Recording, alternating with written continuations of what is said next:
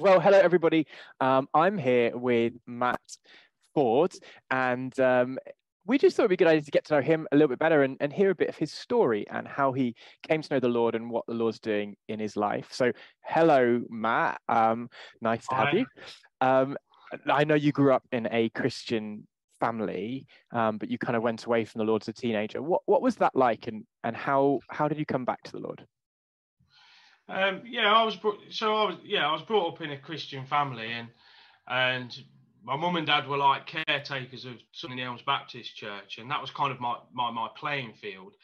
And as my mum was hoovering and dusting the pews, and I was in the concrete wooden pulpit there, pretending to speak and pretending to preach and drinking the water that had been there for a few days, and probably shouldn't have done that, but but sort of growing up in that environment was great for me.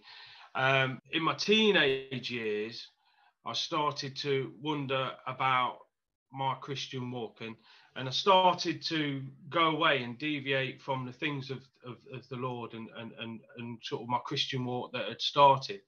And I started to get involved in drinking and drugs and clubbing. And I was kind of like sleeping with who I wanted to. My life was kind of like spiraling a little bit, like kind of out of control. And I started to, those teenage years were important to me. But obviously the thing that were going on in my life at the time were pulling me away from the Lord. And then tell us a little bit about how you came back to the Lord, having gone away. What brought you back?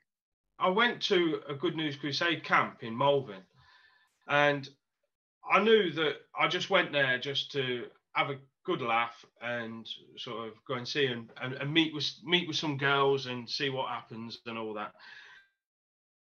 That was the purpose of me going, but actually God had other ideas.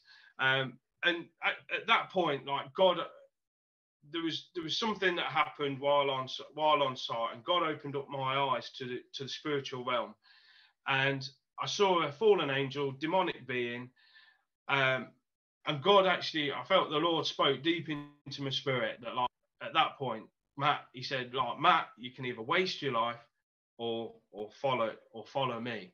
And at that point, I was like, I'm going to follow Jesus. I knew what was right, and everything that my parents had been sharing with me and telling me, and things from my childhood started to sort of come back. I started to realize that Jesus loved me, that he's died for me, he was raised from the dead for me, so that I could have a new life in him.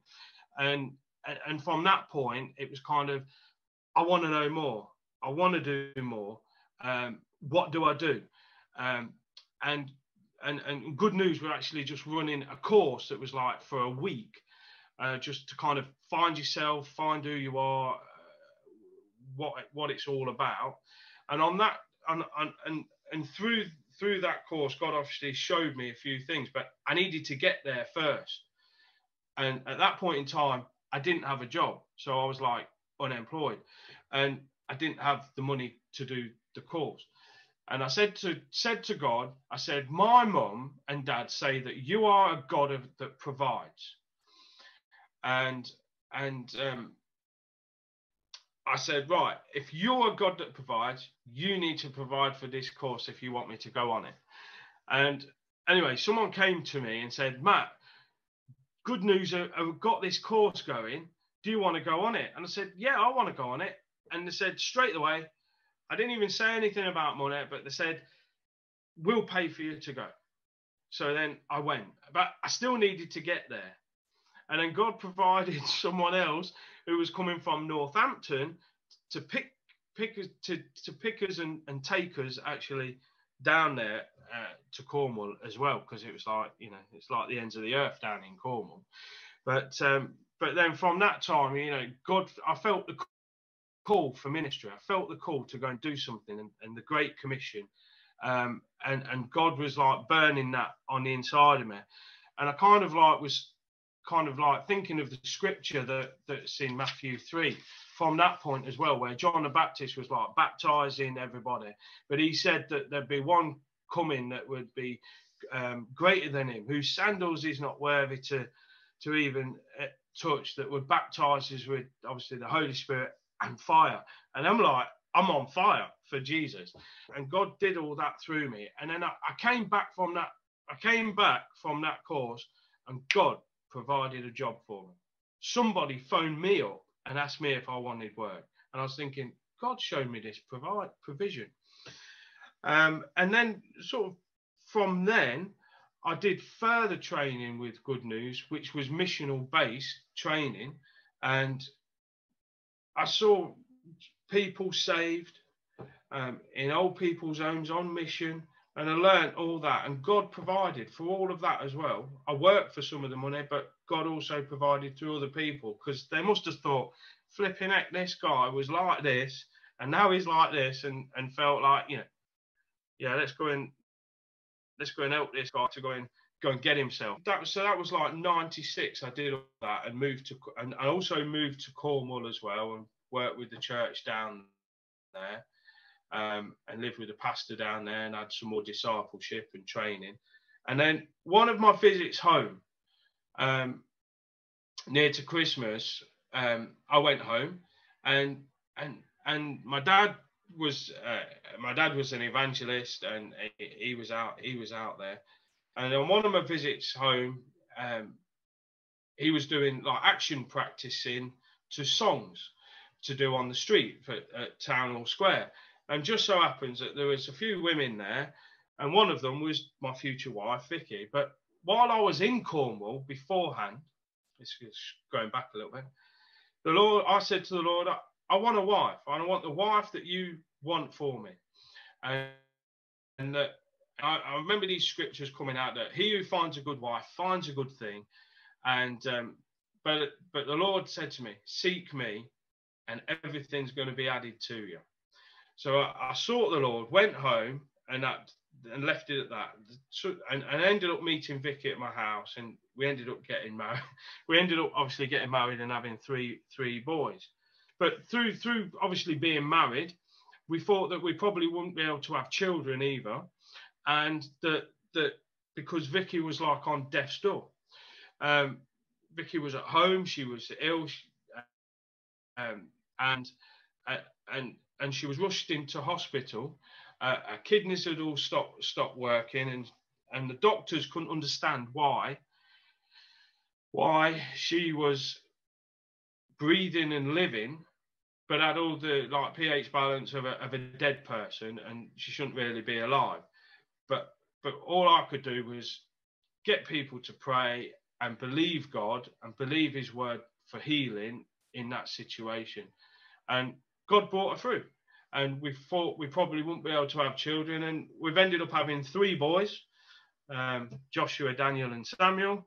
And we've seen God's blessing, but taking the word of God and holding on to the word of God and believing it by faith, and seeing God at work, like in our family as well. And we've been privileged as Vicky and myself to come together. And God's also used Vicky to support myself, and I've supported Vicky as well. And we went out and done over time since we've been married, we've done like 35 missions overseas to preach the gospel, pray for the sick, cleanse the leper, and raise the dead. And those 3 things have happened through our ministry. We have raised the dead. We have seen the lepers cleansed, and the deaf hear, and the blind see. And you know, through all of that, sometimes we think that sometimes it's impossible with God, but everything is possible. God sort of took me from going to the pit of hell to the palace of God, and through everything that we've been accomplishing together as a family, with Vicky and myself, then the Lord has been at work. We've been filled with the Holy Spirit and power and fire, And it's a life of faith, and we believe God every step of the way. And I believe that there's nothing that's too big for God. And whatever situation anyone of us are going through, God can take us from being nothing and make us into being something for Him. I'm just excited to take the gospel to people.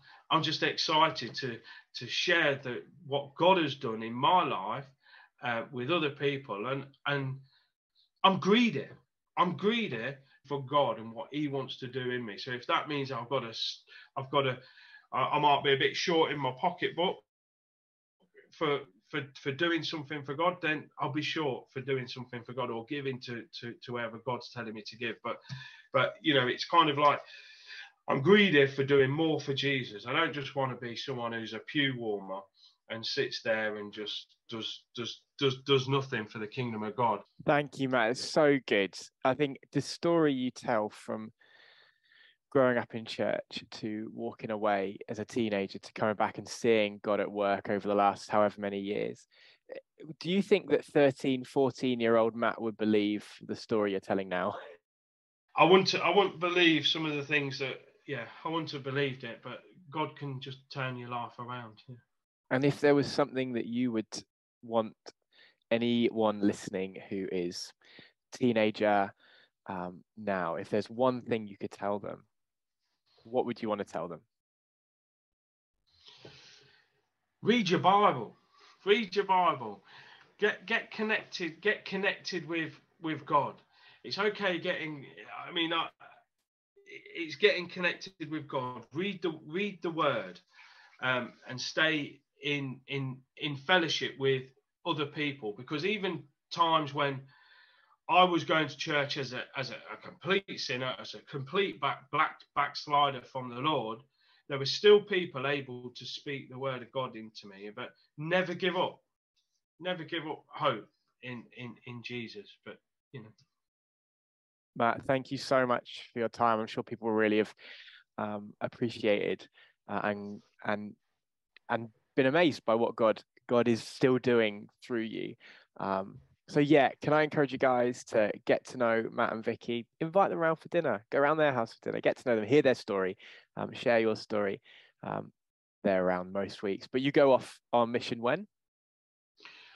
Go off mid-March. Mid-March. Okay, mate. Every blessing. Thank you so much. And we'll catch up with you soon. Yeah, bless you, mate.